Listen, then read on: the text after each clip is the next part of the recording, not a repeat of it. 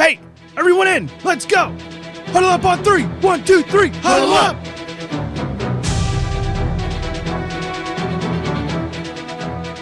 You all know what you have to do. Remember, no one, and I mean no one, comes into our house and pushes us around. This is your game now, gentlemen.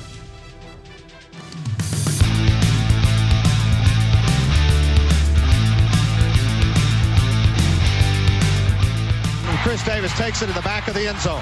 He'll run it out to the 10, 15, 20, 25, 30, 35, 40, 45, 50, 45. There goes Davis. Oh, my God. Davis is going to run it all the way back. Auburn's going to win the football game. Auburn's going to win the football game. He ran the missed field goal back. He ran it back 109 yards. They're not going to keep him off the field tonight. Holy cow. Oh, my God. Auburn wins.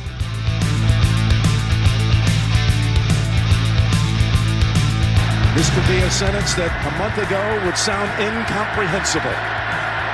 From 31 yards, McPherson, and Cincinnati is heading to the Super Bowl. He called it again, I'm sure. He walked up and he goes, "Can you believe, Coach? We're going to the Super Bowl." And now, welcome everyone to the Huddle Up Podcast. You are looking live. Hello, everyone. Welcome in Huddle Up Podcast. We are live, and we are back this week. Again, no show last week. We appreciate the student of the game hosting us on the simulcast over there as we took Pro Bowl week off. Not everybody gets to play in the Pro Bowl, right? So we figure we might as well take the week off, but we're back. Little different cast of characters. I'll explain that here in just a second, but make sure you are subscribed to us on all podcast platforms and YouTube as well. You get our merchandise over at tpublic.com, and make sure wherever you subscribe to us, you share it with somebody you think might enjoy the show as well. We certainly would appreciate that. Continue to spread the word of the show. Devin joining in with us, and he welcomes Big Mac to the show. Yeah. So if you're with us in the live video, you will see there is no Ernest, there is no Kyle. Matt is with us. Ernest taking some time away from the podcasting game, has some health things he's got to get in check, so we certainly do wish him the best. We'll be back to dunking on him whenever he is able. We certainly will miss that tonight. And Kyle is out in Arizona covering the big game. So we hope to have him jump in here at some point. Not sure if he's going to be able to, but we hope he is having a great week out there. So Matt, how you doing, my friend? Getting ready for the big weekend? Doing well, getting excited for it. Looking forward to what's ahead this weekend. I think it'll be a good game. I'm excited for all the matchups that we have here. Watched the opening night shenanigans yesterday. Saw the interviews. Looks like everyone's kind of laser focused. So I'm excited to see what Sirianni has in store for the Chiefs on Sunday. Yeah, should definitely be a good one. We will certainly talk about that here in just a second. And the host of the Five for Fighting on the Huddle Up podcast feed, Mike Bernier, joining us. I know you've been with us a time or two on the weekly show, but how you doing this week, my friend? We're good. Was going to ask you, but forgot to before we went live. Did you put up the All-Star Game festivities from? Son of a bitch. Yeah, I will do that. Let me leave a note. Yeah, there it is. Because I was looking and I was like, I don't see the show. I wonder if you put it up. And I was going to text you today, and then things got crazy, but we're good over here. I wish I was able to wear this shirt because I was playing against Matt this week, but unfortunately, that did not go our way. Hopefully the future looks good for the boys in orange and black, but we're here. We're going to talk about Eagle Chefs, so should be a good one. Yeah, we will get to the big game festivities here in a little bit.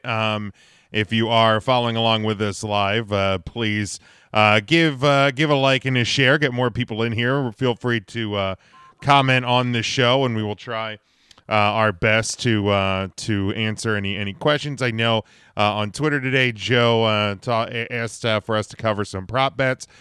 Joe, we will certainly be doing that. So I have a big list that we will be going over here in just a little bit. But before we get to this weekend's game, last week, Tom Brady made a little selfie video on the beach in Florida announcing that he is once again retired. So certainly we can't. I don't think it would be proper to go through this week without mentioning it. The retirement of Tom Brady. I know I touched on it a little bit in my 5 observations this week, but to me, guys, this seems a bit different than last year. I know last year you had all the weirdness with the Schefter tweet that came out, and then he kind of made it sound like it wasn't legit, and then retired like a couple hours later and did the big huge announcement, and then 6 days later was like, you know what, I don't think I'm ready to be done playing football yet, and came back for this season. But the whole year felt weird. It didn't feel like a typical Tom Brady season that we've come to know, and yeah, I mean, I certainly feel like he is done for sure, and we'll be heading to the broadcast booth in 2024. But certainly we can the debate can be is he the greatest ever? But certainly I think the best of his generation, and I don't know if there's ever going to be a career like Tom Brady's again. Probably not. It seems funny that he played one more sad year just to kind of spite Adam Schefter, who ruined his retirement speech the last time around. But I'm glad he finally got his moment. I'm also glad, Jim, you used that picture that's on the screen and not the thirst trap that he tweeted out. Oh, my God. Earlier today, despite EJ probably enjoying that and bookmarking that tweet. It's actually what threw his shoulder out. Right. I think that it was time. I think that Brady had kind of accomplished everything he probably could. He's set records that probably won't be matched or beat. You can't argue with the results of the seasons that he had, and it's unfortunate that they went out the way they did, because I think that Tom Brady this season was kind of just a shell of himself. And last season you kind of saw the writing on the wall. He still had that playoff win under his belt against the Eagles, and then went out and got the loss the next week. And I think that would have been a fine passing of the torch as opposed to what we saw. I know you liked it, Jim, but the way he went out this year, I think, is probably not the way he envisioned it. But that's kind of what happens sometimes when you give it one more go. Yeah, I mean, we've seen careers from a lot of players, but especially at the quarterback position, at times go a year or two longer than they should have. I mean, the Cowboys finally getting their one and only win versus Tom Brady, there at the end. But yeah, certainly was not the same. Mike, thoughts on Brady's retirement?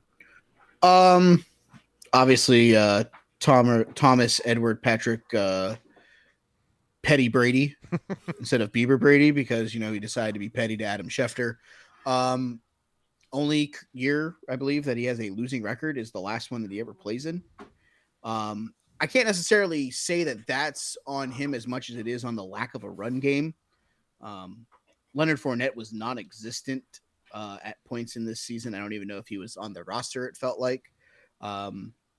But it was also one of those things, obviously lost a little bit of the distance on his passes, which kind of made Evans and Godwin not as explosive, and not having a tight end that he trusts for the first time in his career because of no Rob Gronkowski or gone forever Aaron Hernandez. He at least trusted Aaron. He was he was like the one guy that actually trusted Aaron because he wasn't afraid of being killed at the same time. But literally, he doesn't have he finally got a rhythm with Cade Otton, and then obviously the season ends. Obviously, like Matt said, not the way that he was hoping that it would go, especially as a final swan song. I also look at it from the standpoint now. I necessarily don't know that if he was ready to really retire last year. I feel like that was a Gisele call, and he was trying to do what was best for her and the kids and stuff like that. And then, little by little, it started that me being retired isn't going to help the situation. The situation is only going to end the same way regardless. So let me cope with this decision the only way that I know how, which is playing something that he's basically doing his entire life. It almost felt like it was a defense mechanism for Tom. So, honestly, the greatest quarterback I got to see play live. I obviously wasn't alive, or I was a infant when Joe Montana was doing his thing. So I would say it's Brady and Manning for me at the era that I'm alive and will remember as the first real era of football that I watched on a weekly basis. So, sad to see him go out the way that he did. But thankful to see the career that he had. Will enjoy listening to him as much as I enjoy listening to other people in the commentary booth, because he can't be worse than some of the other guys we got. So yeah, I mean, he can't be any worse than Dennis Miller or Jason Witten. So no, we can certainly look forward to that. Like you said, he will not be taking that spot. Next season he'll have the year off, and look forward to that in 2024. Yeah, and that's the thing is to just kind of echo everything that's been said. Devin here in the comments adds to it as well. Just not what we've known Tom Brady to be, and even in I noticed like in some of like the post game interviews or in press conferences and things like that, like he didn't have the same personality. He didn't have he was not the same person this year, and obviously with everything going on in his personal life, you can certainly understand that. And I think there's a lot of people who are incorrectly stating that had he stayed retired, he'd probably still be married. Look, obviously I don't know either of them personally, but I highly doubt that this one decision for him to return to the game of football for one more year was maybe it was the straw that broke the camel's back. But it was didn't help. Certainly didn't help for sure. But like, I think that camel had a lot of weight on it before he even fucking decided to go back to Tampa. I think saying that they would absolutely still be married had he not returned to football may not be 100% accurate, but certainly wish him hopefully with him and his family and everybody that he can find peace away from the game, at least for this year, and then he'll be back in the broadcast booth. But yeah, I mean, certainly a one of a kind career that we will likely never see again, or at least for a very long time. The only other thing before we get to the big game, this past weekend was the first of the new Pro Bowl festivities. The Pro Bowl games capped off with the flag football game on Sunday. I caught some of this. I don't know how much you guys were able to catch, but I mean, this is the first time I've watched any bit of the Pro Bowl in a number of years. So at least for the first year, the NFL did its job. They got me to tune in. And I actually kind of like this. Like, I've always been a fan of the home run derby and like that kind of stuff around the MLB All-Star game, the NHL skills competition, the 3-point, the foul shooting contest, all of that with NBA. Like, I don't like All-Star games. Like, they're pointless. I actually thought the flag football game was kind of fun, and a little bit different. I mean, everybody can joke that normally the Pro Bowl was like a flag football game, so at least here it was being literal. Don't tell that to Sean Taylor. Well, yeah, R.I.P. But my God, that was the greatest moment in Pro Bowl history. But yeah, I thought it was a fun weekend, and the way I kind of assess these things, because I know a lot of sports fans, regardless of what sport it is, don't always like these sort of events. But I look at the players; they look like they were having fun. So to me, that's the most important thing that counts. Everyone except Josh Jacobs, I believe, he wasn't a huge fan of the event. But yeah, I enjoyed it. I don't know about any thoughts you guys had. I missed it on Thursday. I forgot it was on Thursday, so I didn't see it until they re-aired some of the skills stuff then on Sunday before the flag football kicked off. But I enjoyed it. I've always been one to more watch the skills competition and not watch the games at all for MLB, NBA, and NHL. So if they can make it more like a skills game type environment for the entirety of it, then I'll probably be more likely to watch it in its entirety. So I thought some of the stuff was kind of pointless. I could do without the tug of war thing. I could do without some of the like the punt fielding, the tic-tac-toe thing. But yeah, I don't need to see Zach Martin fielding punts. I think it for what it was and the experiment that they did, it's hopefully just them kind of narrowing down what they want to do with that. Yeah. So I think that, as we continue to go on, they'll get to where they need to be. I agree. I think the revitalization of the Pro Bowl was needed. Kind of feel like it's the same thing with the National Hockey League whenever they went from the 5-on-5 to the 3-on-3, with the divisions, the divisions playing against as a team against each other. I felt like that was a big rejuvenation to the NHL All-Star game. It made it watchable because it looked like the guys were having a lot more fun with it. So I feel like the same thing here. The players seem to have a lot more fun. The fans seem to have a lot more fun.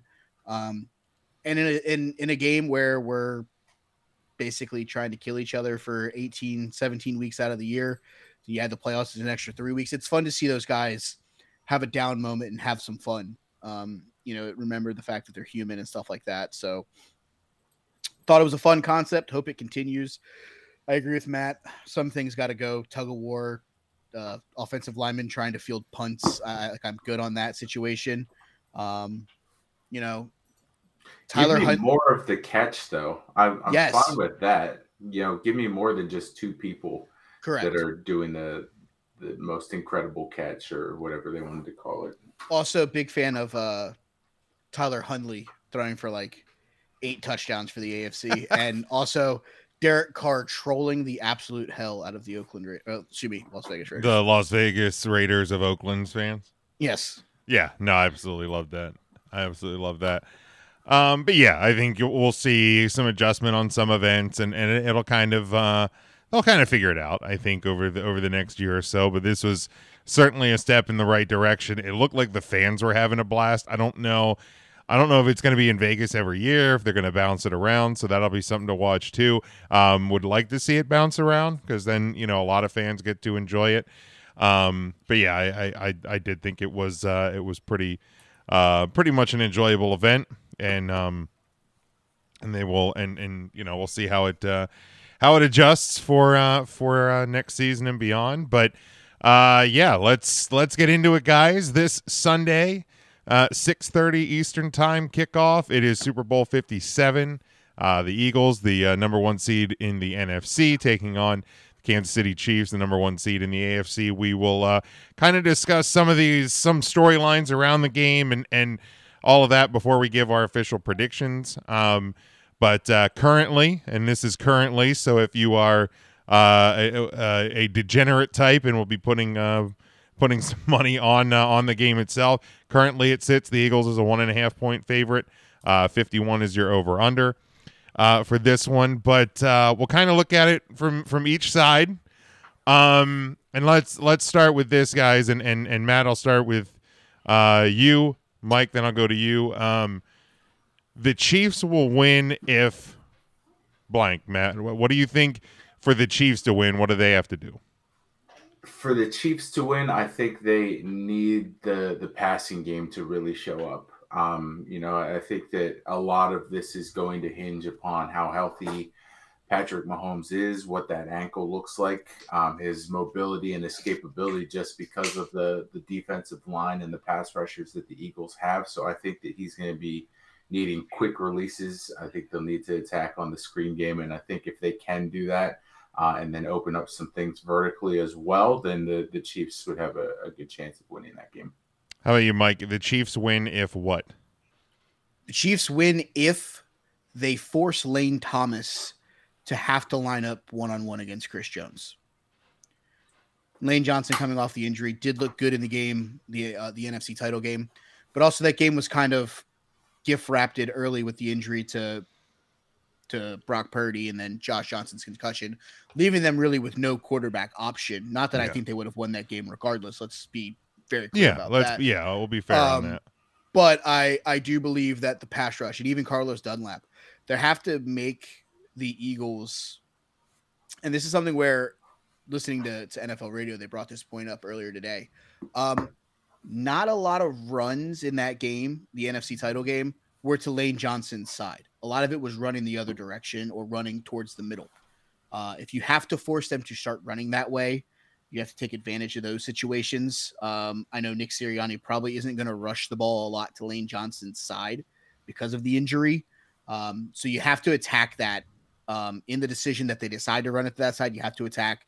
You got to get your best pass rusher in that matchup as one-on-one as much as possible, and you have to win that battle then.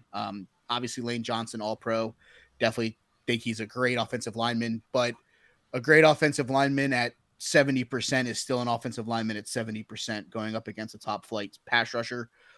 So I would say if you're Kansas City, your pass rush has to be on no matter who you are, but if you get that Lane Johnson side, you can get one-on-ones with Jones. I think you have to take advantage of those.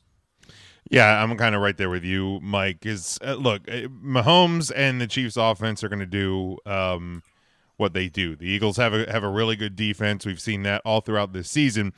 But every team that has a good or great defense will fall victim to Patrick Mahomes and Travis Kelce and company at some point in the game. Yes, Mike? You're saying that, yeah, you guys. But yeah, so I think the disruption of the line of scrimmage and in the pocket, test Jalen Hurts and the Eagles' weapons. Like we know this offense is really, really good. I think this is certainly going to be one of the biggest challenges they've faced all season. So disrupt them and don't let that offense get comfortable. I think that's the biggest key for the Chiefs in this game, is to just never let the Eagles offense get comfortable, because if they do, the Chiefs are going to be in big trouble. We've seen it happen to a lot of teams all season. So, I think that's the key. That is the key there. Same question, Matt, but the other side, the Eagles will win if what? For the Eagles to win, I think it all depends on the line of scrimmage. If that offensive line can dominate the way they have against other pass rushes and run stopping teams these past 2 weeks or 3 weeks, I think that you'll see the time of possession controlled. Keeping the ball out of Patrick Mahomes' hands as much as possible is ideal.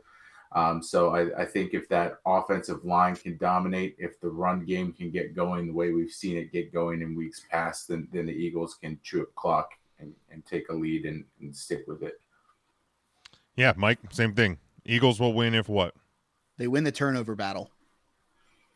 Forced mistakes.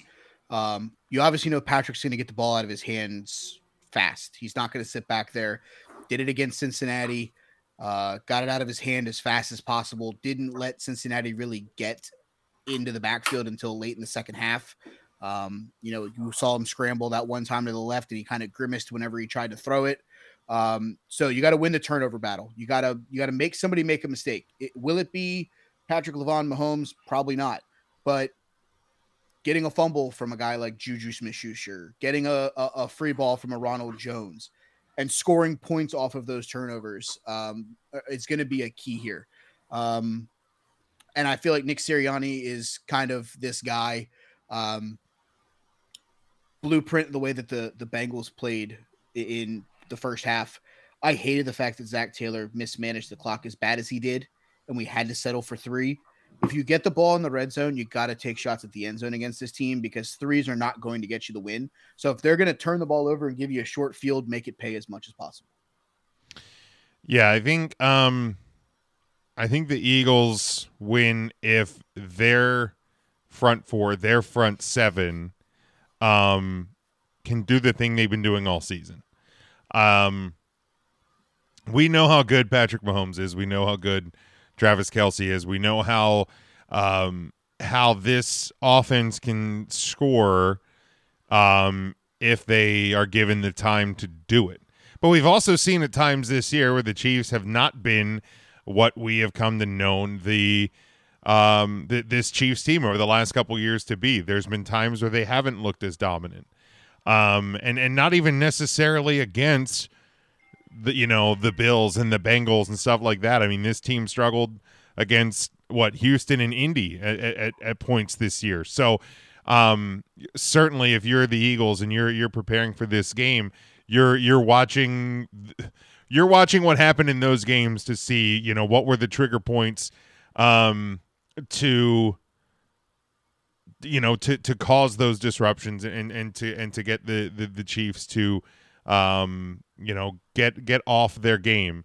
And I think that's going to be the battle. And yeah, we've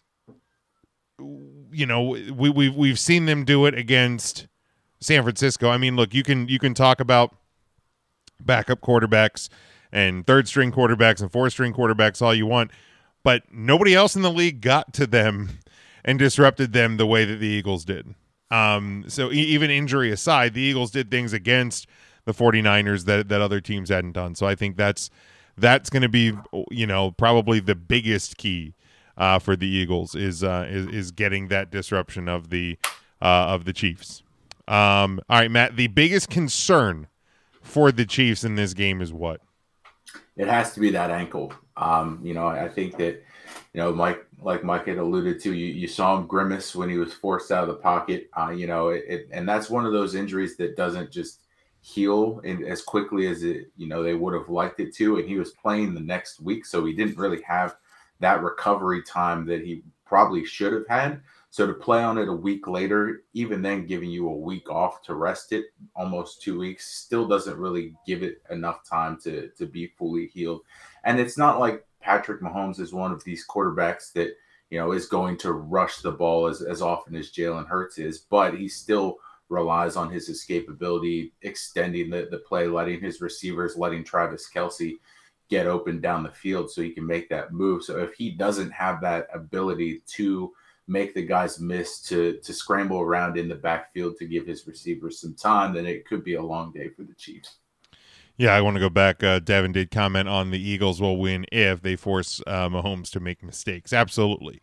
Because he's going to try to make plays. And if you can make him to make mistakes while he's trying to make those plays, that can certainly go in your favor as well. Mike, the biggest concern for the Chiefs is what? Well, I mean, I'd be stupid if I didn't say it was the ankle, but because Matt's already gone into length about it, I'll go in a different route here, and it's going to be, what are you going to get from the ground game? Clyde Edwards-Helaire reactivated earlier this week, should play in some type of form in this game. Isaiah Pacheco's kind of been a hit or miss piece for them. 1 week he looks really good. The next week, Ronald Jones looks like the better running back there. So Andy Reid's got to make a decision here. It's who's going to be the primary ball carrier, and stay with that decision. I feel like they're not built to be a three-headed monster, kind of like the Philadelphia Eagles are with Gainwell and Boston Scott and Miles Sanders. I feel like those guys fit the three-headed monster running back persona a lot better than Pacheco, Jones, and Edwards-Helaire. So my concern is going to be, does he try to get too cute with the running back position, trying to keep interchanging people for blocking or to get extras so that Patrick has someone to get the ball too quickly in case something happens? Yeah, to me, and I've kind of touched on this throughout the year. Not that I ever want to be somebody that's defending the Philadelphia Eagles, so I don't want it to be misconstrued as that. But in the interest of being fair, I've talked all year how I've had the Eagles at or near the top of my power rankings, and I've defended the fact that they don't get to pick their schedule. And all of that, like that's been the biggest gripe about the Eagles. Oh, they've walked into this, and the biggest concern for the Chiefs is that the Eagles are actually as good as they've looked all season. I mean, certainly it's the ankle. I think that's the number one concern. But to try and look at it from a different point of view is that's got to be the biggest concern for the Chiefs. What if the Philadelphia Eagles are actually as good, or maybe better than they've looked all year? Because maybe we don't know. Maybe we don't know if they are truly the number one team in the NFC, or if they're just beneficiary of a bad or worse than predicted NFC conference. But if the Eagles are that good, then they're going to cause a lot of problems to this Kansas City team. We're going to have a very close game, as the odds are telling us right now it will be. But yeah, I think to me that has to be the number one concern for the Kansas City Chiefs. Matt, the biggest concern for the Eagles is what? I mean, similar to the concern for the Chiefs is the health of your quarterback. We saw Jalen go down with the shoulder injury against the Bears. He's been back since. He's played every week, but he hasn't really been asked to do a whole lot. He's made throws when he's had to, but he hasn't had to make a lot of them these last two games against the Niners and against the Giants. It both were just kind of situations where they were more managing the clock than trying to make him throw the ball as much as he did. So I know that the stat lines for those two games don't look the best for Jalen, and it's mainly because they didn't have to look that great because his team was in control the whole time. So not so much the injury itself, but now that there is every opportunity and expectation on my end that we're going to have to see the Eagles put up points and match what Kansas City is doing. And if we get into a shootout, is Jalen ready for that? Because he hasn't really been tasked with a shootout type of situation all season. Most of the times where they scored a lot of points, they won big already. And in games where he had a lot of throwing yards, were games that they were more defensive battles than anything else. So is his shoulder ready to take on that load? Great points. Mike, the Eagles' biggest concern is what? Tackling. Okay. Don't let guys like Travis Kelce and Juju Smith-Schuster get the extra yards. They've proven that to be the deadly thing the last 2 weeks of the playoffs. Travis Kelce catching a ball 3 yards behind the line of scrimmage and gaining 8 yards, turning a -3 into a net of +11 because of it. You got to tackle those guys when they give you the opportunity. Again, Cincinnati didn't do that and gave Kelce and Juju and Mecole Hardman, extra yards almost every time they caught the ball. So as sure tackling as you think your team is, tackling is something that's going to have to be crisp in this game, especially because I do expect them to get the ball out of Patrick Mahomes' hand as fast as possible, like they did in the Cincinnati game. So the less amount of extra free yards you give them mean he has to stand in that pocket longer, which gives you a chance to get to him.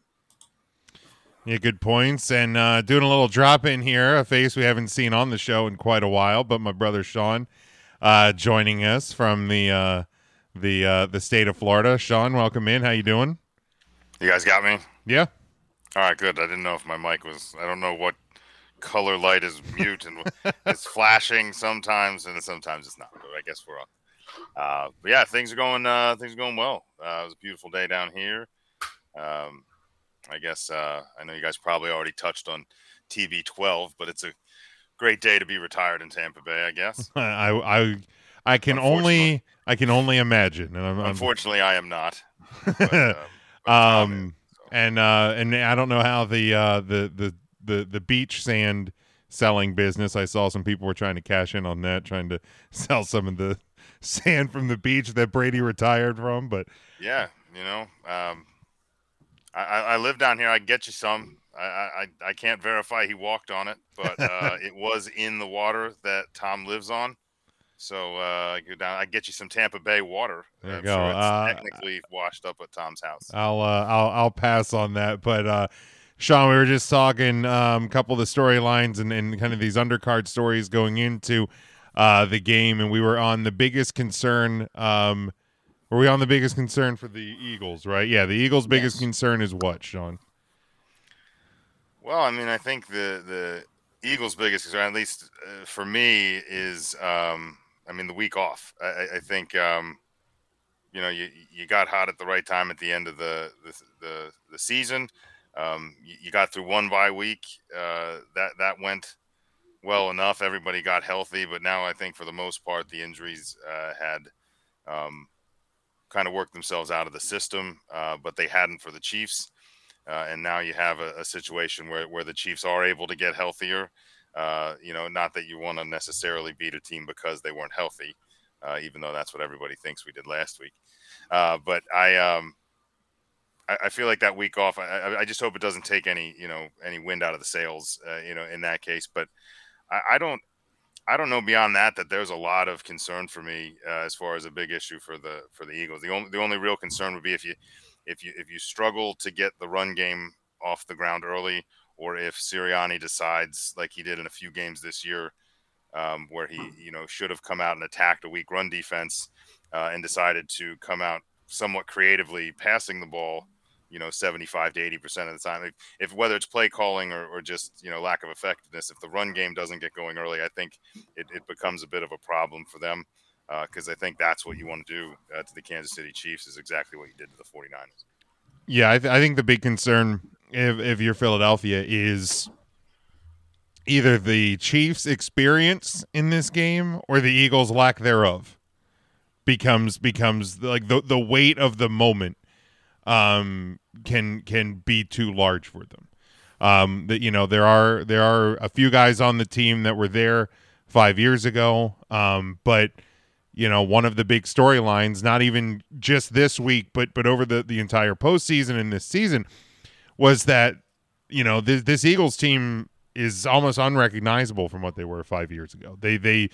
It is completely changed, and so is this moment going to be too big for them, or is the Chiefs, their experience, they've been here, this is almost old hat to the Chiefs. This is just another Sunday for the Chiefs. That maybe that. I mean, this for the Chiefs is pretty much why they were playing all year. Like this, yeah. This is where they were. This was where they ultimately, in their mind, were going to be. Yeah, and so for the Eagles, they're kind of playing with house money a bit. But if things start getting tense, can they rise above the moment? I think that's going to be maybe the biggest concern that they have. But it's going to be wild to watch. A couple things, just looking towards the post game, the aftermath, and then we will get to our official predictions, and then we'll get to some of the prop bets. But if Kansas City wins, like what does that mean for Andy? Crossed my mind. What does that mean for Andy Reid all time? I mean, obviously all that he did with Philly, but now this would be multiple Super Bowls in Kansas City. Like, does he start to be, or maybe he already is to you? But does that start to get him in the conversation of, one of the best coaches of all time? Matt, we'll start with you. I think he's probably already in that conversation, given the success he had with Philadelphia. The amount of championship games he took the Eagles to, the amount of championship games he's taken the Chiefs to, and getting over that hurdle, winning that Super Bowl. There's not a lot of coaches within history that have multiple Super Bowl wins beyond your Belichick's and whatnot. So to have one and then measured with the success of getting to the Super Bowl beyond that a few times, even if you're coming up short, as well as all the success you've had with two different franchises, I think he's already kind of cemented that. But if there is the win this Sunday, I think that just kind of further builds the case, pads his resume in terms of why he is one of the all-time greats. How about you, Mike? What do you think? I mean, I'm kind of with Matt. I feel like he's already there. If you don't have him in that conversation, the only thing you care about is Super Bowls, because I mean that's the only real negative that he has is his inability to get out of the NFC title game when he was in Philadelphia. That's really the only blemish. I know the Super Bowl loss after T.O.'s broken leg and stuff like that. That's things that people forget. You use your number one wide receiver is basically playing on a broken leg. So it's one of those things where I feel like he's already should be in the conversation. And if you don't have him in the conversation, feel free to come on here and let's figure out why you don't have him in the conversation, because it takes a lot for a guy to be as successful as he is. Mind you, Bengal fan, I sat through mediocrity with Marvin Lewis for years, and they wouldn't fire him. Bastard. They wouldn't fire him. They kept giving him contract extensions. Like, it'd be one thing if they were like, "Hey, buddy, your contract's up. We're just not going to redo it." They're like, "No, Pierce, 3 more years." Yeah. You know what? Just keep coming back. We like what you're doing here. I would have killed for a coach like Andy Reid. And that's what I'm saying. If all you're focusing on here is Super Bowls, obviously Bill Belichick is the guy, just from what he was able to do and the Super Bowls that he won. Sure, I get it. But if Andy Reid isn't in the conversation, got a bigger problem here with the way that you're examining your coaching. I think you're having skill. the wrong conversation. Yeah. So I think he's already there, but I think a win kind of puts him there from a media perspective. I think this is where he gets the respect from the Stephen A. Smiths of the world. Everybody wants that. Sean, your thoughts on Andy Reid's legacy if they can get the win this weekend? Well, I mean, I've been fighting on the Andy Reid front since before the move to Kansas City, and I mean, God, I can't get Marvin Lewis off my brain now. It was literally Sorry. like it's literally like he was walking, like slapping the owners in the face, and just they're like, "Hey, we really like your attitude, buddy. Like, why don't you stick around?" I don't know like, what blackmail he had against like, them. Yes, we can do better, and they're like, "I don't think we knew better." You have very big balls of steel. God, guy must have had something on the GM. He had blackmail something. But Andy Reid, it goes beyond just where you guys were talking. I mean, Andy Reid was a guy that was on the fringe of that conversation before he won a Super Bowl. People, you mentioned the Super Bowl that he lost. Keep in mind, that's not a Super Bowl that he lost, with a bad wide receiver. It's a Super Bowl he lost by 3 points to the guy that, we've already established is probably unquestionably the number one. In a game that going into that very unlike my feeling this year on the Philadelphia Eagles. That was a game where it was literally like Donovan and this team are going to need the game of their lives, and we're probably still going to need some help. And to be honest, we didn't play a flawless game in that, and the script and what Andy was able to do with that offense kept us in that game. But it was one of those things when Andy made it against the 49ers a few years ago, and I was all aboard the big red train. It was get him, because it was always that like, well, yeah, I mean, he has, the 5th most wins or whatever he was at the time. Oh yeah, well, I mean, he did it with 2 teams, and like, yeah, he made the Eagles relevant in a city that hadn't been relevant for a very long time, and it was all these buts, and it was climbing this ladder. But like, for some reason, without that Super Bowl ring, nobody would put him quite into the conversation. Nobody was sure if he was a first ballot Hall of Famer or a Hall of Famer at all, which I thought was ludicrous. Yeah, that's insane. That ring got him there. But now you're looking at statistics that are starting to pile up. You're looking at things like, not only is he the first coach to go to the Super Bowl with teams in both conferences, but he's also the first coach to ever win 10 playoff games with 2 different franchises. He's done it with a slew of quarterbacks. You're also looking at a league full of pass-first offenses, and use the passing game like a running game, and get the quarterback creative, moving the pocket around. These are all things that Andy Reid helped kind of bring to the forefront in the NFL. He was in that first line of coaches that really started to get creative and go, if we work within these rules, we can really kind of turn the passing game into a running game and really kind of revolutionize the way, using a guy like Brian Westbrook in space and getting linemen moving around. And he's done it successfully with every year his coordinators are gone, because it's always inventive and it's always exciting. And, his coaching staff shifts every year, and somehow he's always there. Despite overcoming family issues and a son who committed suicide. And there was a lot of reasons why he could have walked away at several times. Cities that began to hate him. Obviously in Philadelphia, it wasn't so much hatred. It was just kind of like, we felt bad for him. We felt bad for us. Well, and everybody hits the wall. Every great coach hits the wall at some point. And there's all these negatives that there's a lot of points he could have walked away and said, you know what, I've made my money. I can go be home. I can go do my thing. And he didn't. And now he has an opportunity. Whether he wins this one or not, I don't think there's any reason to keep him out of a conversation. He already has as many Super Bowls as Don Shula, and that's pretty much someone who's always been in that conversation. So, but yeah, I mean, if he wins this one, now all of a sudden he goes from like one of the best to like, is he the best? You start to question like, right. You line him up against Belichick and you go, well, without the Super Bowls, is Belichick still a better coach? And that just kind of changes that. All of a sudden you go from being like, one of the best NBA players of all time to being like, well, is it Kobe? Is it Kobe? Is it Kobe? Is it Michael? Is it LeBron? You become one of those kind of figures as far as NFL coaches go. Yeah, for sure. Yeah, I think any conversation that doesn't have Andy Reid in it is crazy. Well, and you already see it. One Super Bowl ring. He's in State Farm commercials. He's like, he's always kind of been this jovial, laughing, kind of fun guy to be around, or so it seemed. And like now the with Pat Mahomes being such a household name, he kind of comes along for the ride, and like the whole country kind of sees that now. Yeah, for sure. So yeah, I think he's in that conversation. Ryan checks in. He says, "Did I miss the NASCAR talk?" That's on tomorrow. That's on tomorrow's live show, Ryan. That's on tomorrow's live show. Making a left turn. Log on tomorrow. We'll let you in. Yeah, like Devin said, they turned left for a long time. There's some wrecks. Now you're caught up. Congratulations. There's the NASCAR talk. Taylor Earnhardt. 9 different flags.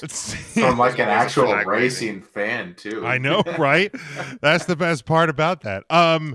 Real quick thoughts on this, because I know it's already been kind of a discussion. If the Chiefs win, does that already put Mahomes in the top 10 quarterbacks of all time? Not for me.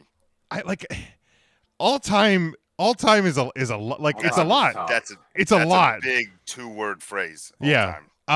He's arguably the greatest. Well, he's one of the greatest quarterbacks this millennium, for sure. I think if you randomly pulled, like, say, 1,000 football fans of various levels in various cities across the country, I'm not sure if you tally the first place votes, if he gets number one today. I think it's closer than I don't, even with another ring. It depends, because it's always that argument of like, is Dan Marino the greatest of all time? And then there's always that person that's like, well, Eli Manning has 2 rings, and then you're like, you're an idiot. And it's like, so I don't know. I think we're in a world now where the Super Bowl ring doesn't make the man as much. Like, people are starting able to see, especially now where quarterbacks are on display. With your Josh Allens of the world, and people are in love with Joe Burrow, and you kind of have these guys up. He may not be there yet, obviously, but I just don't know. I mean, he's going to be the face of the league, and he's probably the best, but I just don't know. He strikes me as an Aaron Rodgers kind of character, where it's like, man, he makes throws no human being should be able to make. But when you really put him against other quarterbacks pound for pound, is he that much better? I don't know if it's enough to put him in like an all-time 10, maybe all-time 25. Definitely. I'd start to hear that a little bit more. All-time 25 for sure. I think with Super Bowl wins is tough to really put on a quarterback. It's just their lone success. Obviously, this season's a little different just because he had Travis Kelce and then a cast of characters around him. He did more with less, I think, this season. So that's probably why some of those conversations are starting to be had, similar to what McNabb did for so long.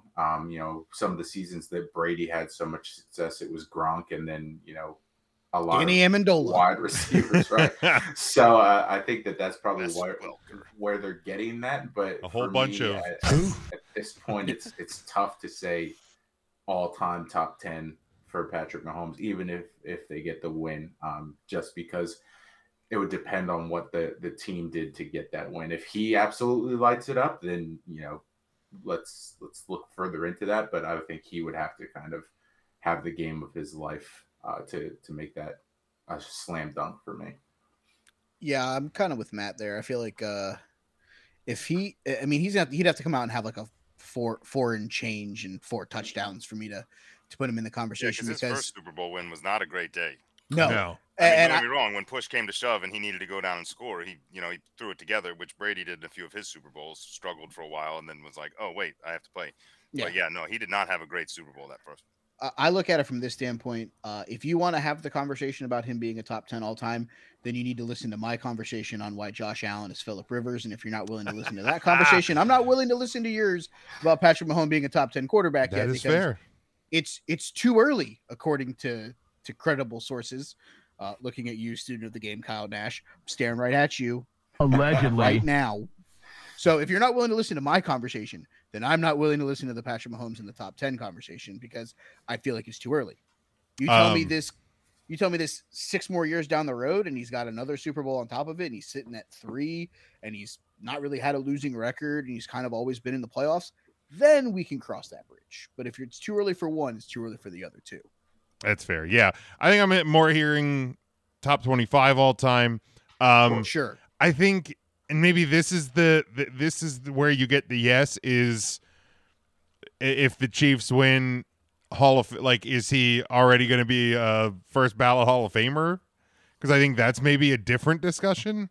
Well, the thing is when you're talking top, I mean, keep in mind my top 25 all time still has like a contingency to it. It's like, it's still a small sample. I mean, I know he's done very well in this small sample, but if his career were to end at the end, like if he were to win one and walk away young, then I don't think he gets on even my 25 list. Okay. This is all based on him continuing. It's on projection. Right. That's fair. And with those projections, I don't think he has to win another one for me to, keep him there. But it's all kind of based on him continuing that. And I think if he were to just kind of dry up or, you start to have things where, like, say he goes to cash in or he gets traded somehow or something happens on a different team and then Andy winds up doing well with someone else. And you're like, oh, well, was it the system? And then I don't know. It just kind of becomes this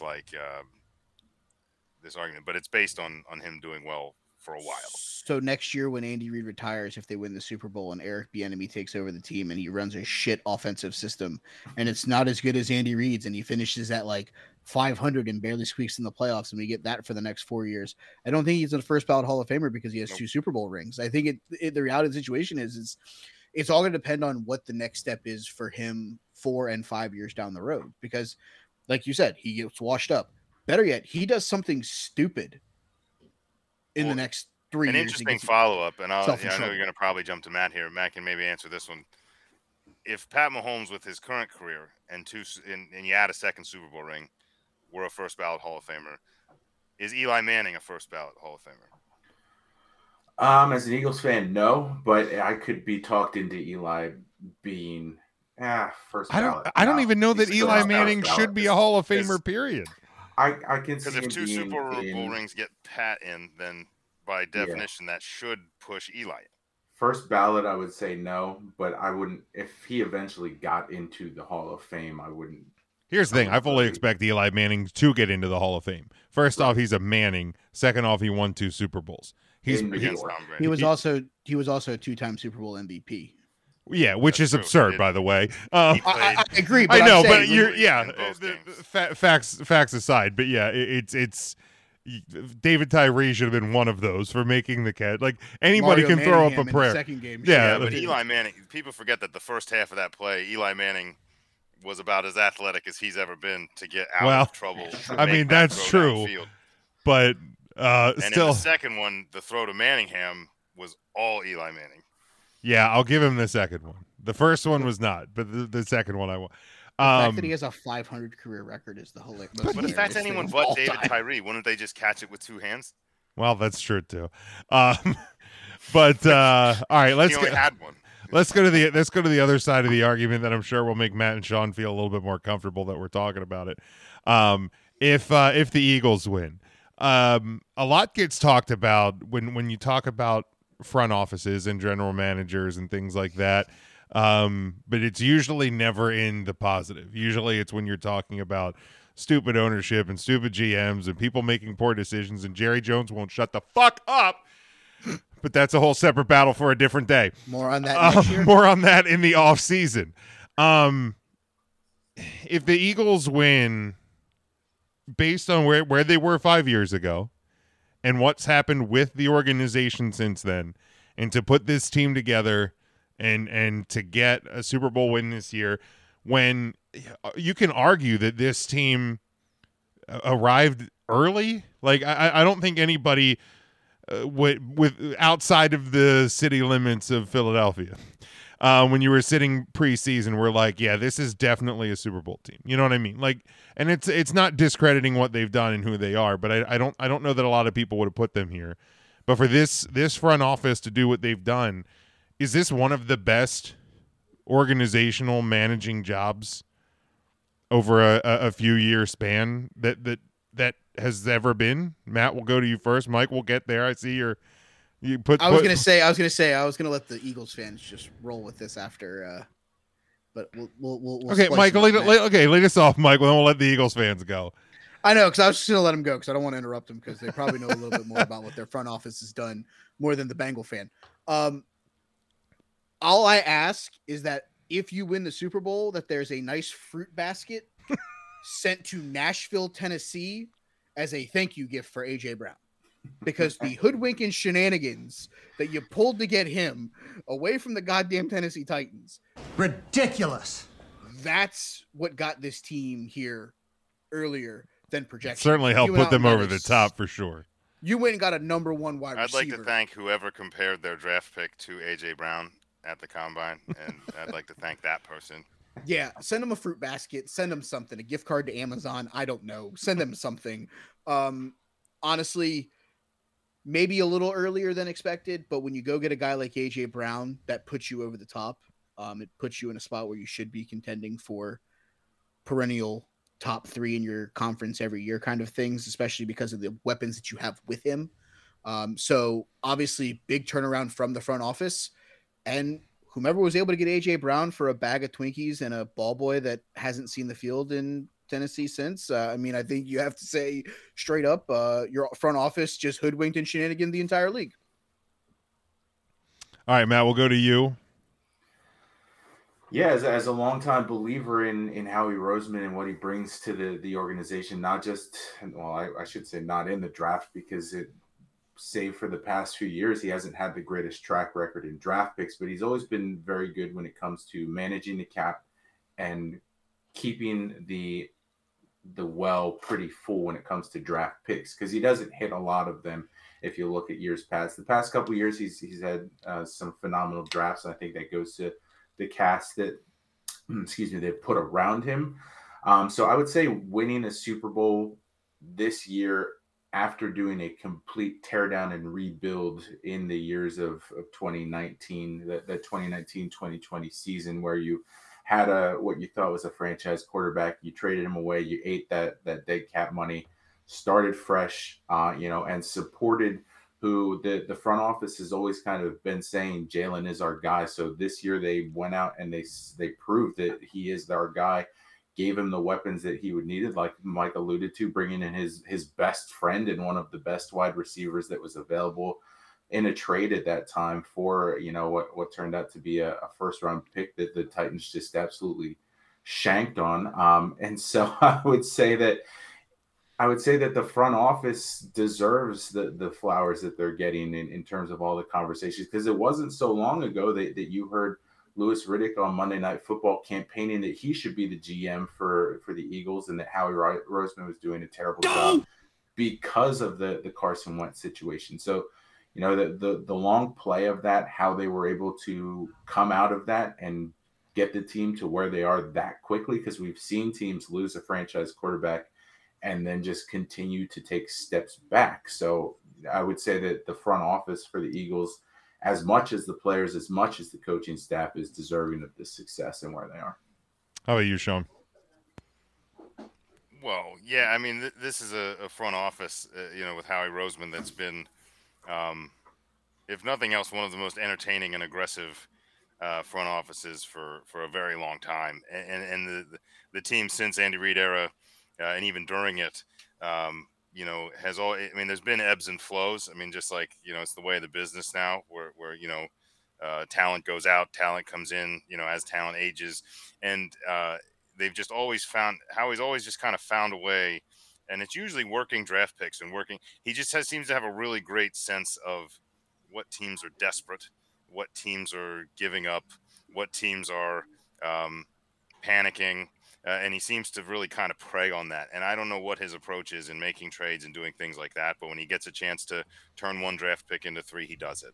And when he gets a chance to, even if it's moving backwards and understanding that having that much draft capital it's not impossible to move down, to move farther up, and those kind of things. And Andy Reid in his organization, when he was there, used to do a lot of that as well. But it was, I think this particular team being ahead of schedule, I think was just kind of a changing of the guard. You look at last year's draft, the year before, I think you were able to get some talent there that you maybe didn't expect you were going to get. And it's a lot of credit to the coaching staff and the front office to be able to recognize that. And you go, you know what, the youth is here. And so they went out, and it wasn't just getting veterans on offense like A.J. Brown. It was beefing up the defense with some leaders and making sure that, people don't credit enough, choosing the right offensive tackle. And we had about 2 or 3 guys that were like, well, which ones are here, and being able to start building a team good enough that guys like Lane Johnson and Kelsey are like, you know what, maybe we won't retire yet. Like this team feels close. Like they wouldn't have stayed if this team didn't feel close. Yeah. So I think Lane Johnson would have walked 2 years ago if he thought it was a complete rebuild. There's no reason for him to keep playing, half a season on one leg. So, he's proven enough. But to go out and then realize, you know what? Because people talk about the A.J. Brown maneuver, the draft before to make the move to jump the Giants to get Devontae Smith was probably just as integral in building the offense you're looking. Danny Dimes would kill for Devontae Smith right now. Hey, he got Smith. Tony, who's now in Kansas City, right? Smith is an absolute stud. Especially as a compliment, as a pure route runner and just brilliant hands guy. And he's it's an early career, but his ability at the point of the catch for his size is absolutely unreal. And that kid's going to be good for a really long time, and will probably be there even in the event that A.J. Brown isn't. But it's like a great one. I think to jump on that and go get guys this draft and say, you know what, we're going to load now. I think that they get a lot of credit for that. Yeah, it's like that great 1-2 punch in Dallas of Amari Cooper and CeeDee Lamb. Oh, son of a bitch! Yeah, you don't want to break things up. Yeah, why would you break that up, right? Only an idiot, only a complete moron. And let's not forget, kids, would break that up. Lose, the Eagles have a top 10 draft pick in the NFL draft in the offseason. So. That is true. That is true. And that kind of is just kind of what I alluded to earlier in terms of what Howie will do, because like Sean said, he's not afraid to trade back. And if you already have a second first-round pick and the ability to bring on more, especially with some of the players on the defensive side of the ball likely leaving due to either contract or retirement, being able to reload what you already have with draft capital is imperative, and how he has set that team up to do that. With the draft capital they have, their first day picks, and even the large number of second day picks that they have, they fully have the ability. If they have a rookie they want to go get, they can move up. If they don't see anyone there, they can, and they think they can get a corner a few picks later, they can trade down. And I wouldn't be surprised if there's somebody on a roster somewhere that is screaming to get out. It's not impossible to use some of those picks to go get another, couple-year veteran that can just immediately plug in. So there's a lot of options. Gardner Johnson for a 6th-round pick from the Saints. So, he certainly does his homework and brings in the right people to fit with what they have.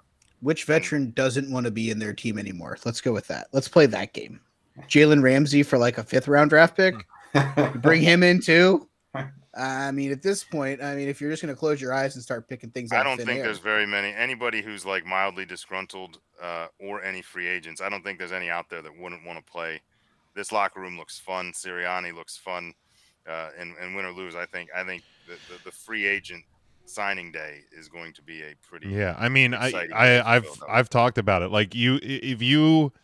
If you don't think that that locker room and that coaching staff is somebody players want to play for, look at every fan for every fan base that isn't Philadelphia hates Nick Sirianni, and Philadelphia loves Nick Sirianni. Well, that's all. Everybody hates Philadelphia, but Philadelphia loves Philadelphia. Well, right, but I think there's been guys over the years. My point. So at the end of your point, push it back. I remember my other Howie Roseman point. But like I don't think like Doug Peterson like didn't have a personality that like fans around the league were like, man, this guy is hateable. You know what I mean? Like I don't think any nice guy. Exactly. Nick Sirianni would throw D batteries at Santa Claus. Right, exactly. Like he would let's be real here. He would be in the pit with Philly fans, and he is Philly as Philly is. If Nick Sirianni throws batteries at Santa Claus, my first instinct is gonna be, well, what did Santa do?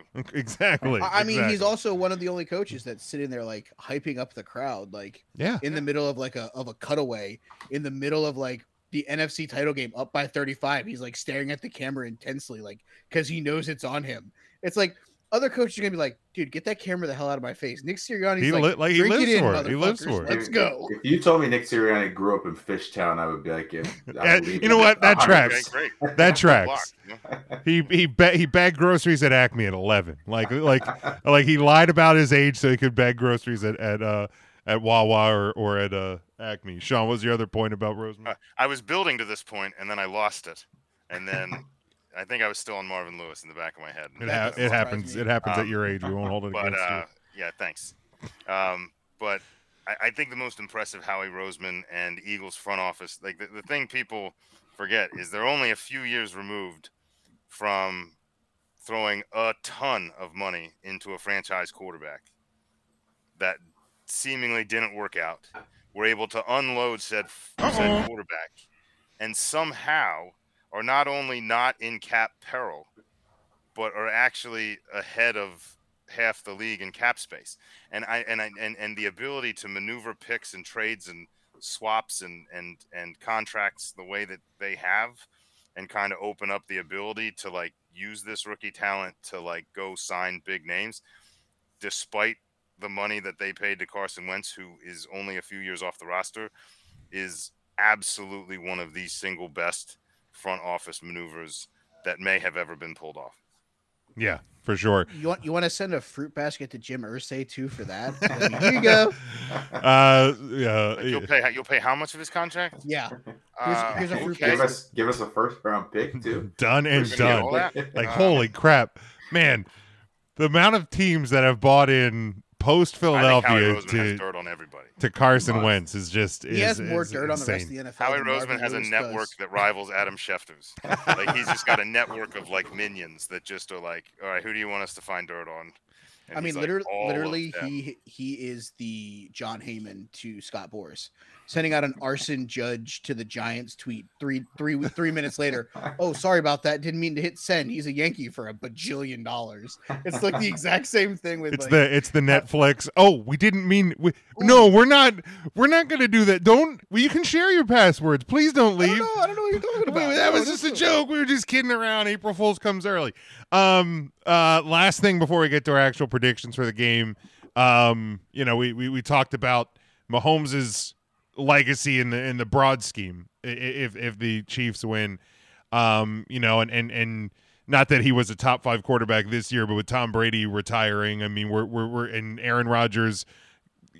He's going dark. He's going to a dark room for the next 2 weeks to figure out what he's doing. I'm sure there won't be ayahuasca in an IV to help him figure it out. But I feel like the deck is getting shuffled very much so in terms of the top quarterbacks in the league. With a win here, especially if he performs well given the injury and all of that, and maybe he already is, I don't know, in your ranking, but is Jalen Hurts a top 5 quarterback going into 2023 if he wins this game? And maybe even if they don't win, but that's the storyline we're playing off of. Mike, I'll start with you, then we'll let the Eagles fans go.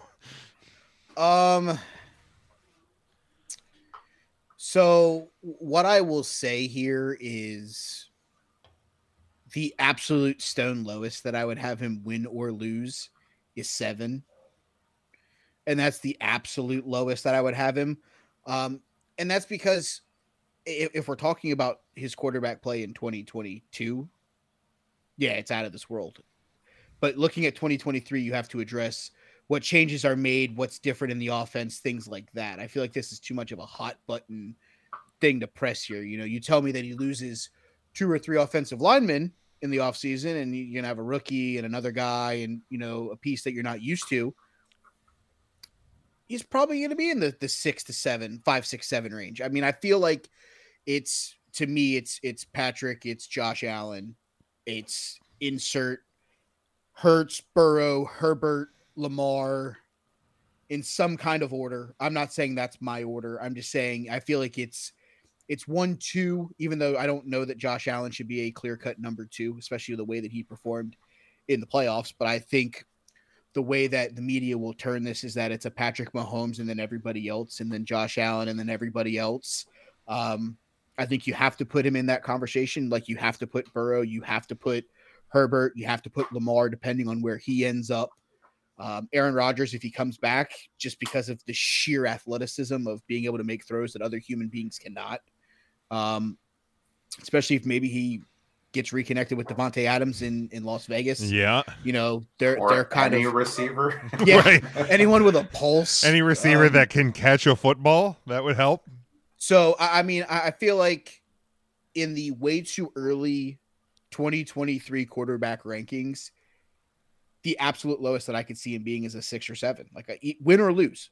And I mean, that's him coming out and having a clanker and them losing by 10 and him just not looking great. I still don't think he falls that much, because I feel like after the top 7 or 8, I feel like there's a drop off to that middle of the pack. Like, he's leaps and bounds better than 2022 Russell Wilson. He's leaps and There's bounds a lot of better people than, who are leaps and bounds better than 2022 Russell Wilson. But I guarantee you, when we have this conversation in August, there will be people that'll have Russell Wilson in their top 10 because Sean Payton's the coach now, and he knows how to use great weapons. And it'll be some song and dance, even though he played like dog shit. You dumbass. Yeah. So, I mean, hot dog water is hot dog water. I mean, it is what it is. So, I mean, I feel like if he's not in your conversation to be a top 5 win or lose, I don't think you're looking at the stats the right way.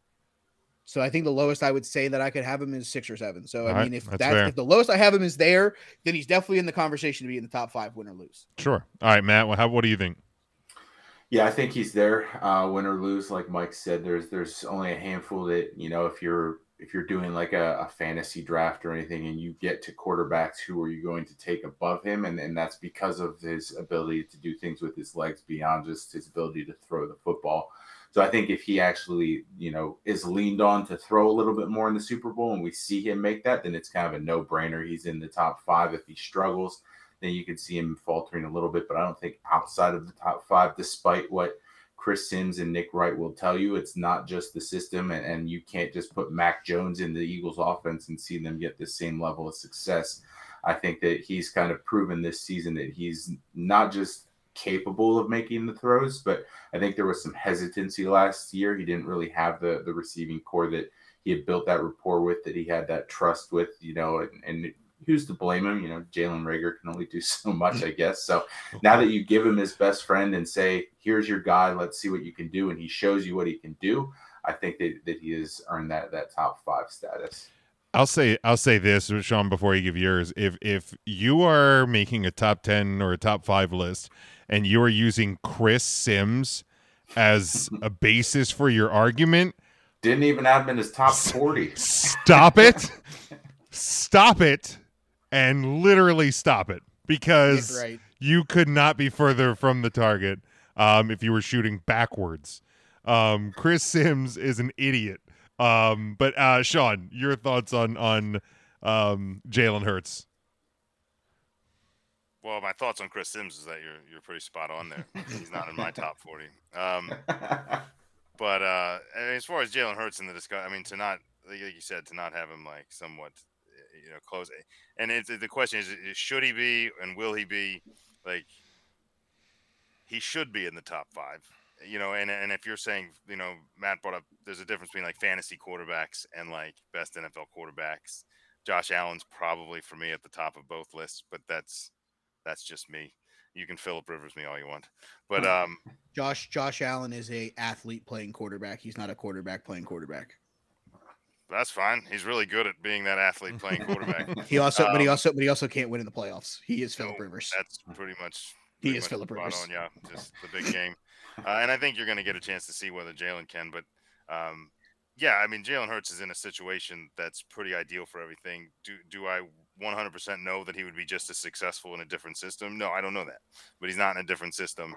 So it's going to be one of those where, you know, you would have to probably pay me a lot of money to say, you know, because there's guys that are going to get that recognition right away, like Lamar Jackson, who's going to immediately be a talk of like, oh, he's top 3 quarterback. I don't think Lamar Jackson belongs ahead of Jalen Hurts at all. I don't. Not right now. I don't. You know, Lamar Again, Jackson over the past 2 seasons not with the receiving cast he has. I mean, Lamar Jackson has, you know, 4 or 5 mediocre days in a row, and then one outrageous 200-yard rushing day, 400-yard passing day to like pad the stats.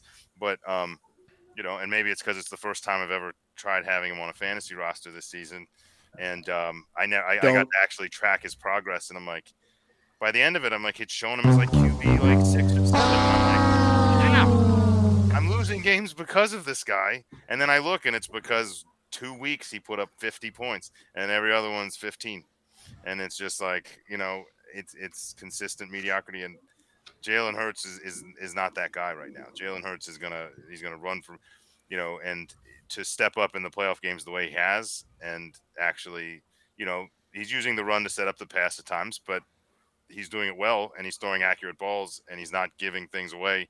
He's not making mistakes. So, yeah, I mean, that 5 to 8 range is a very realistic spot for him. I don't know. I mean, it's going to kill you up in Cincinnati, but if you were going to tell me, like, do you want Jalen Hurts in this system or Joe Burrow in that one, I'm going to have a hard time not taking Jalen Hurts.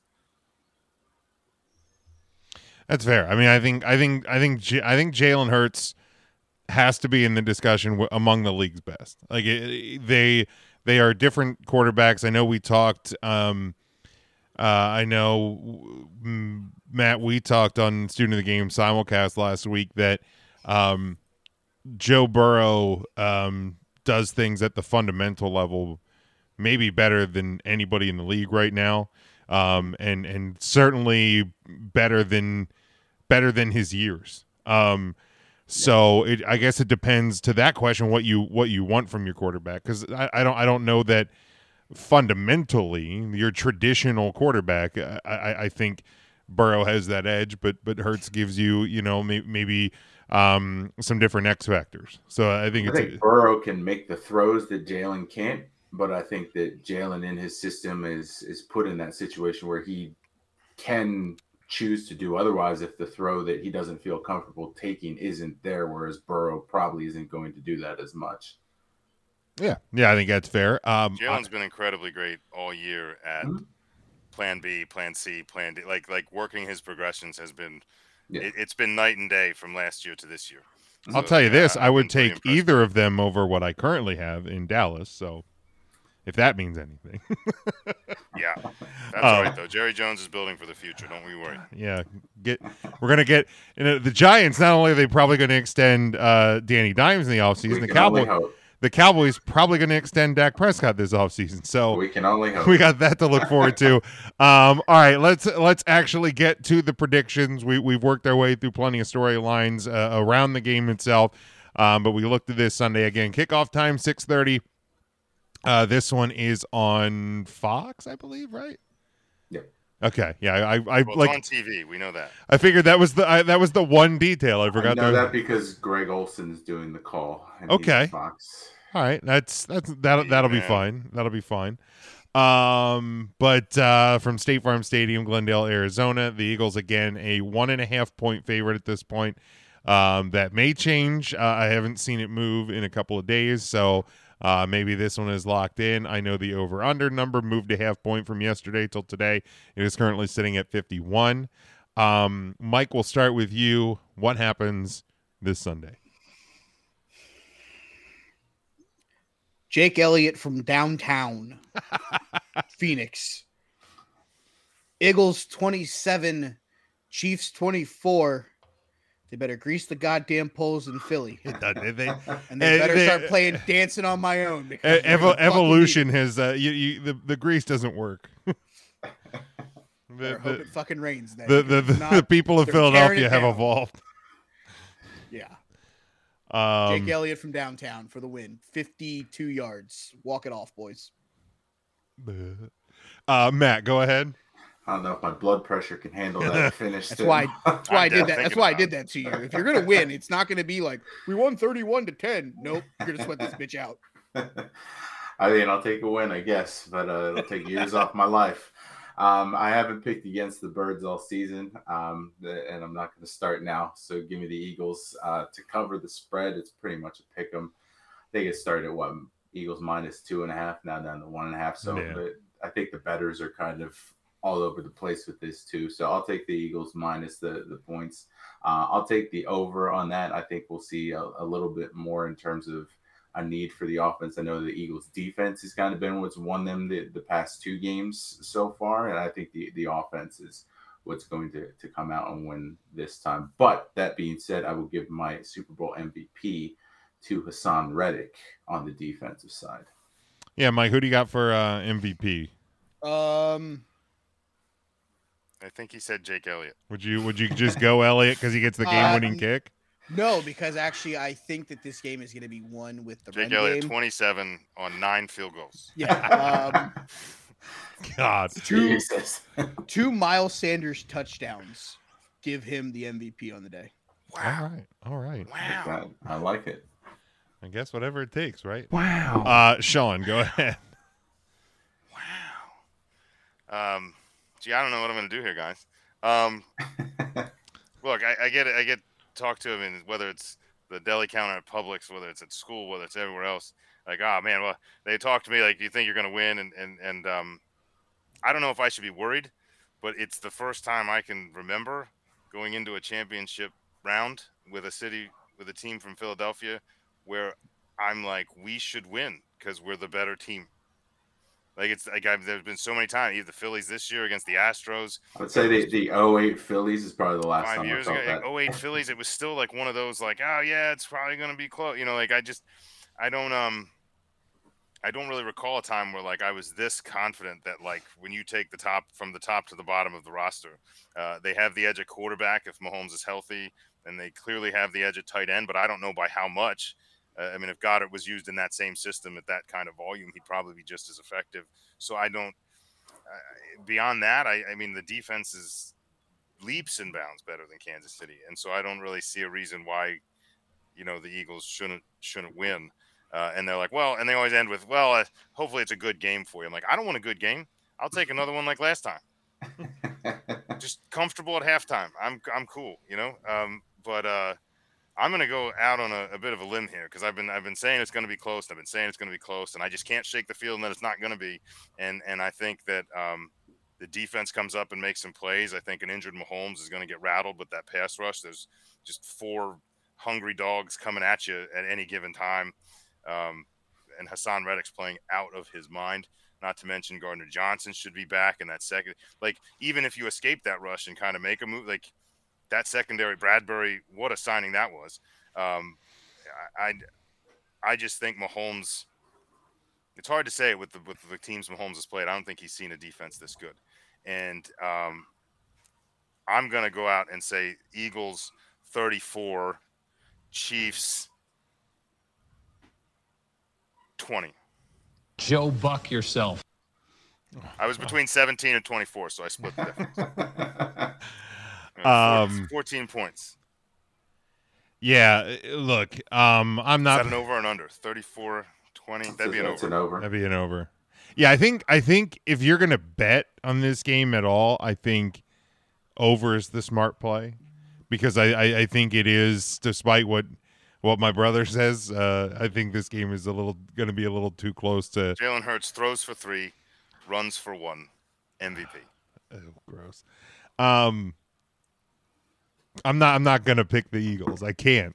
And I've been thinking about it. Throws for 2, runs for 1. As I've been thinking about it, I'm like, okay, do I try the reverse jinx thing? But that hasn't worked in the playoffs.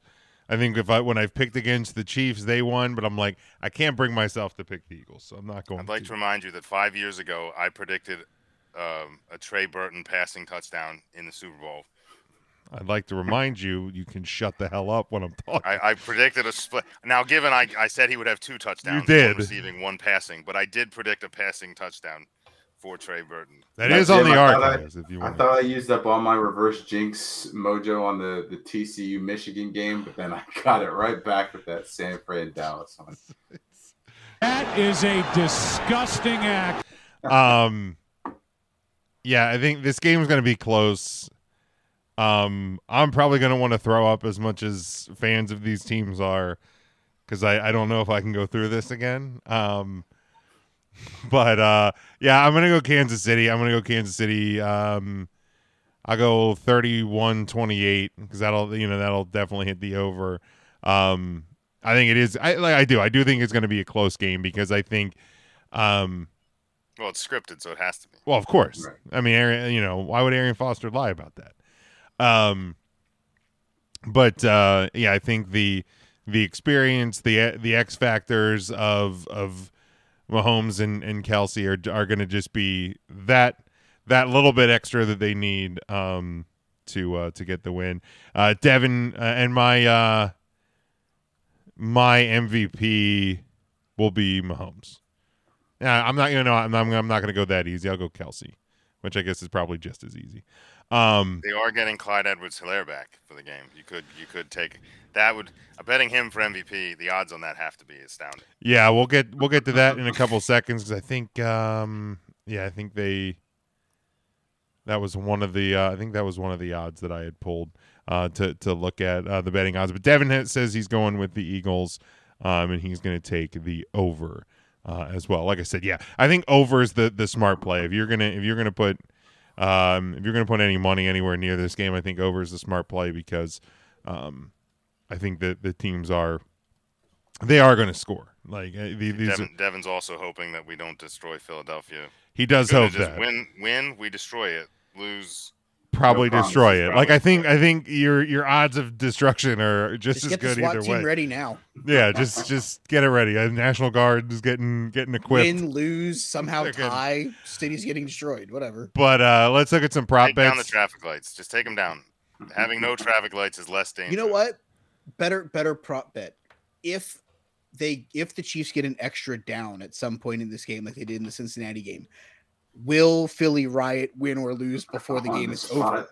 Oh my god! I wouldn't want to be on that officiating. I if they would do. know. Got witness protection. They're moving out of the country. Like just brutal. Some of the props I did. I like this one. Like they have like the different point spreads. Like Eagles by 1-6 is plus 300. Chiefs by 1-6 plus 320. It expands obviously as it goes up. Eagles by 31-36 is plus 4,500. Chiefs for the same is plus 5,000. What's plus 14? Eagles 13-18 is plus 750. That's not bad. Chiefs by the same margin is plus 900. Eagles or Chiefs by 43 or more is plus 10,000. I'm all in. Bet on that. Eagles by 45. Just put it in. First score method: field goal is plus 155. Touchdown is minus 210. Any other is plus 4,000. Ooh, safety. Let's go. Right, and it can happen. So if you're in those block pools, like I remember, Son Reddick. I remember the year that happened in the Broncos Panthers one, and everybody's Super Bowl grid just went to hell in the first play of the game. Light it Do I on want a fire. 9? Do I want a 9? I want a 9 and a 5. Team to and a score 9. first. Both teams are minus 115. Highest scoring half. First half is minus 115. Second half minus 110. Both halves the same as plus 2,000. Interesting. First score of the game, exact outcome: Eagles touchdown plus 170. Chiefs touchdown plus 190. Eagles or Chiefs field goal is plus 390. Eagles or Chiefs any other score is plus 5,000. Will the game go to overtime? Yes is plus 900. No is minus 2,900. Oh, definitely going to overtime now. Fuck this. Let's Right? script this motherfucker. Right? It's all scripted. Well, that would help your Jake Elliott field goal. Exactly. There you go. Color of Gatorade poured on the Ooh, it's winning my favorite. coach. Orange is plus 350. Yellow/lime/green is That's the one. plus 400. Blue is plus 400. Red plus 450. Clear or just plain water is plus 500. I feel like there's only two colors to bet here. Green if you're betting on Philadelphia, or red if you're betting on Kansas City. Because if you dump another color on your coach, you're a moron. Purple is plus 750. They get it ready separately because there's always like an equipment manager's like, the Gatorade's ready. Yeah. And you see it on the side like Gatorade's ready if you're ready. None is plus 1,000. And there has been a couple. I think most recently, I want to say the Ravens with Harbaugh, there wasn't a Gatorade. Probably like a hard rule. Probably hard. Don't do it. I don't want my hair getting messed up. Just don't do it. Some of the ones on the national anthem. How long would the national anthem be? This is performed by Chris Stapleton. Over 2 minutes and 2 seconds is minus 135. Under 2 minutes and 2 seconds is plus 105. Is that from the opening guitar riff, or is that from O? I think it's from when the first note or word is sung. Like whatever starts the song itself. There will be a solid 5-second guitar at some point. He's for sure. The national anthem? It's Chris Stapleton, country artist. Country artist. There will be a solid. Oh, like there was a I solid. always want to bet it, but I always try. There will be a solid guitar riff before. I always assume the person singing it has bet it. Yeah. They've rehearsed it, yeah. Will a word be forgotten or omitted in the national anthem? Yes, plus 450. No, minus 775. That's ridiculous. I know. That's so dumb. Because usually it's recorded, so why would you? At least as far as I'm aware, it's recorded. That would have to be your best take. Would be with one mistake. You're like, I guess this is fine. Yeah, we'll run with it. Nobody's gonna know. It's at home of the grave. Just go with it. Who will be shown first during the national anthem? A Chiefs player or staff minus 165. Eagles player or staff plus 125. This one. When you're talking. Can I just bet on Patrick Mahomes because the camera? Well, they have some separate. Kelsey's mom a possible bet. Not that I saw, but they have some separate ones for separate players. So between Mahomes and Hurts, Mahomes is minus 125, Hurts is 105. Well, who's shown the most, or who's shown first out of those two guys? That's definitely Patrick Mahomes because there'll be a camera I would not bet. stuck on his prostate from the time he walks into fucking Phoenix. Sound a little upset, Mike. Are you upset? You okay? No, here's the thing. I like Patrick Mahomes as a quarterback. The problem is you guys are forgetting there's a really good quarterback on the other side. The media is literally it's the Patrick Mahomes show and everybody else is just invited. I get it. He's a great quarterback, but there is another team playing here. Andy Reid is a storyline. The Kelsey brothers are a storyline. It doesn't have to be Patrick LeVon Mahomes with the ankle injury. I get it. It's the cute thing to talk about because he's coming off an injury, but there are other storylines that are just as important. He doesn't have to be the only person you show on camera. And I know that's what they're going to do because they want him to be the face of the league. Yeah, absolutely. Who will be shown first? Travis Kelce or AJ Brown? Kelce minus 180, AJ Brown plus 135. In terms of coaches, Andy Reid is minus 130. Nick Sirianni is even for that one. Is that during the anthem or just at all during the coverage? During the anthem. Those were all during the anthem. Because I was gonna say, I feel like Andy Reid, they'll show him walking in with a cheesesteak before the game starts 3 times. So yeah, Devin, I'm certainly happy that that there was not a lot of media coverage around Mahomes's douchey family for sure. And I think the city's going to be fine. The city survived the first Eagles Super Bowl. I think they would survive the second. Everybody's pretty tame. It was all just that chip on the shoulder just vanished, and everybody was like, "Oh." Yeah, I mean, there's going to be some cars overturned. There's going to be a lot of trash. There's going to be some fires. More at the parade than anything. But yeah, I think overall this city will be fine. Halftime show. First, what will be the first song Rihanna sings? Don't Stop the Music plus 300. Diamonds plus 500. What's My Name plus 500. Stay or Umbrella is plus 600. Umbrella's getting tossed in the middle. She's not playing stay at all. That's she's not playing Umbrella because Chris Brown might show up. Oh boy. Hey-oh. Lift Me Up or We Found Love is plus 700. Where Have You Been is plus 800. Higher, Needed Me or Work is plus 1,500. Rude Boy plus 1,600. Hate That I Love You is plus 2,000. Unfaithful is plus 2,500. Half of these songs are like slow love ballads. I didn't know that you just spoke Japanese to me. I have no idea what you said. Yeah, I didn't know that we were going to a love ballad in the middle of the Super Bowl. I'm sorry. But, I mean, I suppose it can happen. Hey, fellas, I gotta run. I gotta get out of here. I just want to say, go Birds. I hope my prediction's right. I hope I undershot the difference.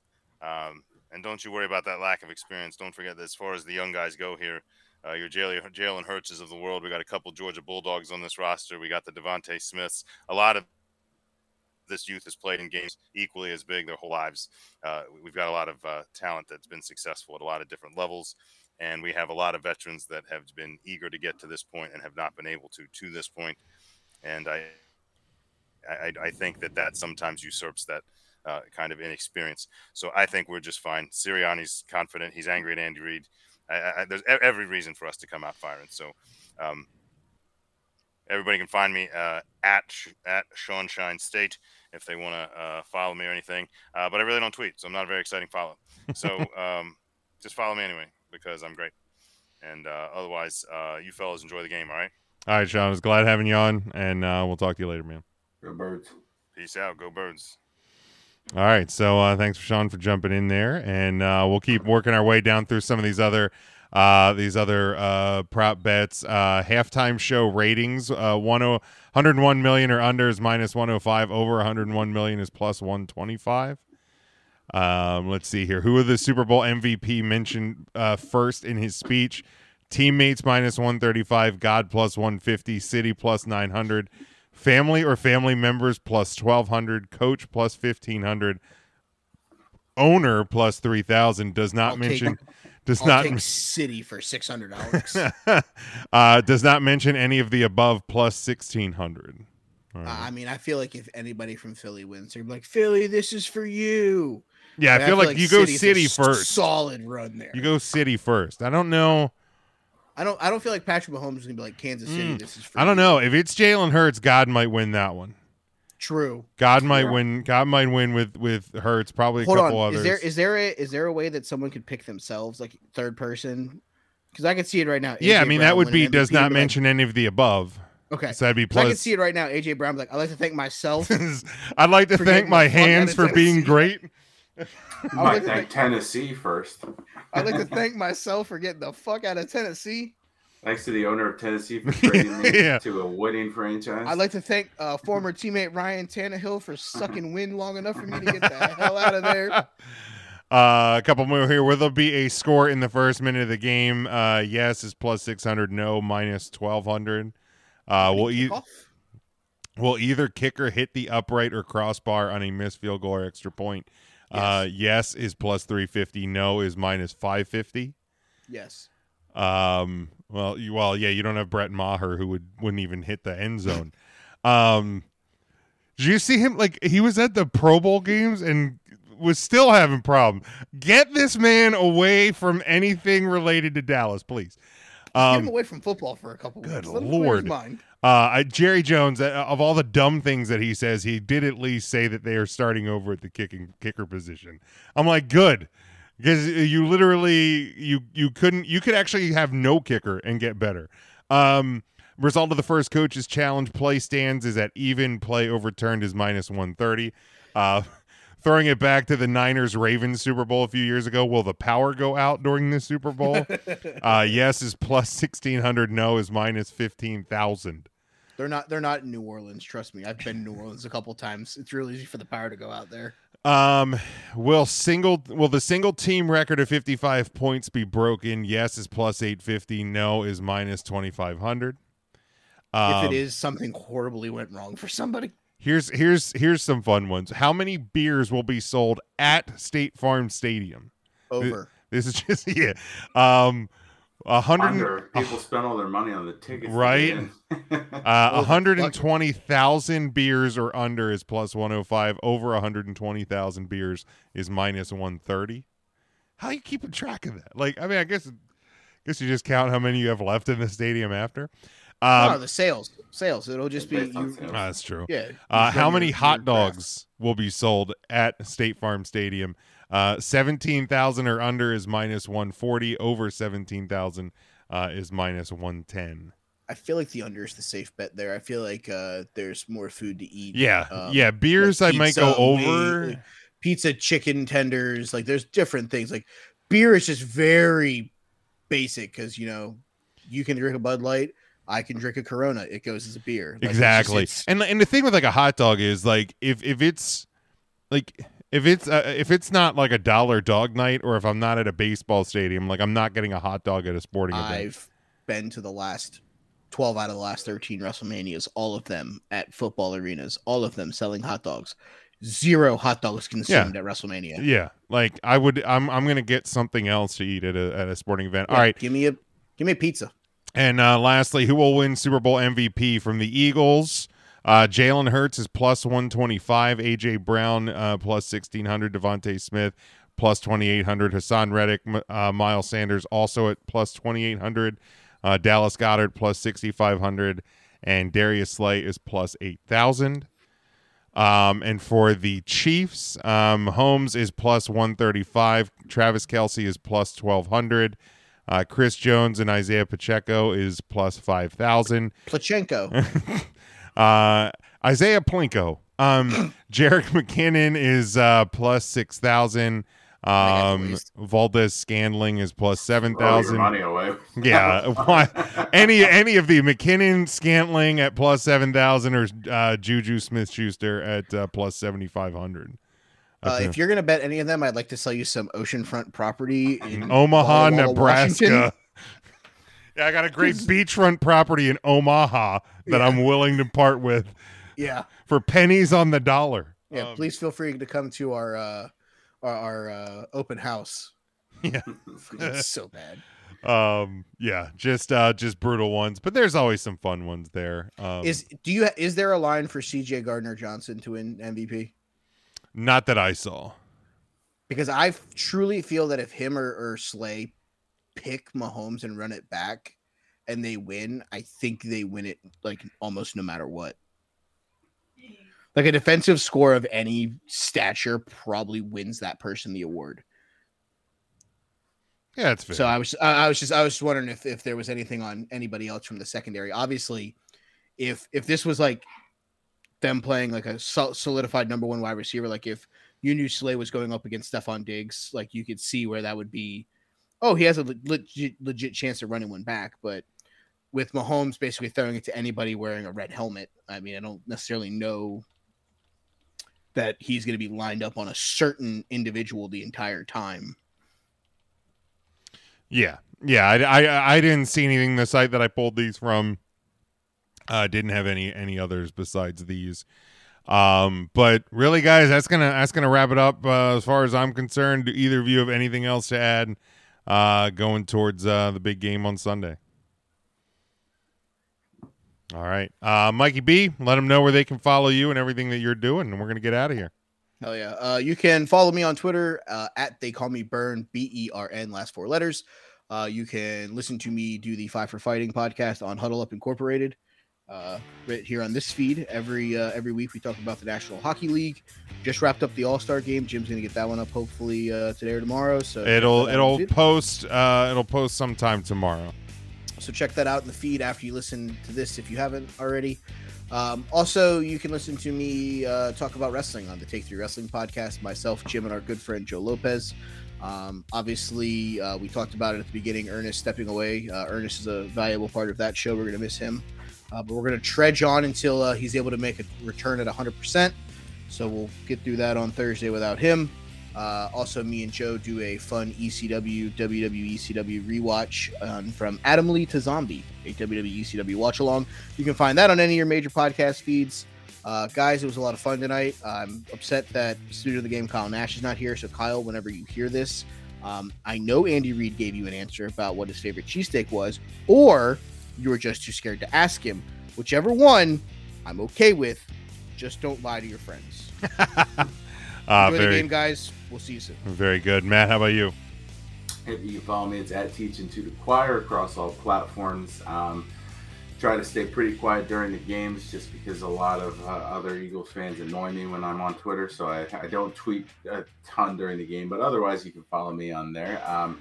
Starting in a few weeks, The Pitch will be coming to the Huddle Up Incorporated Network, where we talk all things soccer and baseball. That would be MLS Premier League. I'm going to start diving into some other leagues as well, so if there's specific coverage you're looking for, let me know. Unless it is La Liga, I refuse to watch it.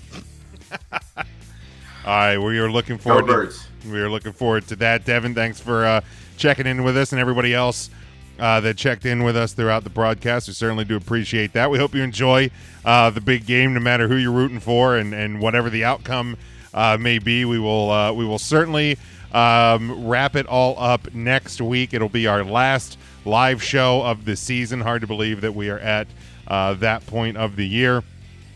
But we certainly have made it. There will be an off-season program. We'll talk a little bit about that when we do go live next week to wrap up the entire season. But until then, make sure you are subscribed to the show on all podcast platforms. If whatever platform you follow us on and subscribe to us on gives the option to rate and review, please do that. That'll help us grow the show. You can also subscribe to our YouTube channel. We would certainly appreciate that. This year's off-season program will be on the YouTube as well. So make sure you do not miss that. Get our merchandise over at tpublic.com and make sure you are following us on all of our social media at Huddle Up Podcast on Facebook, Twitter, and TikTok. And until next week, we hope you stay safe, stay smart, and as always, go for the win.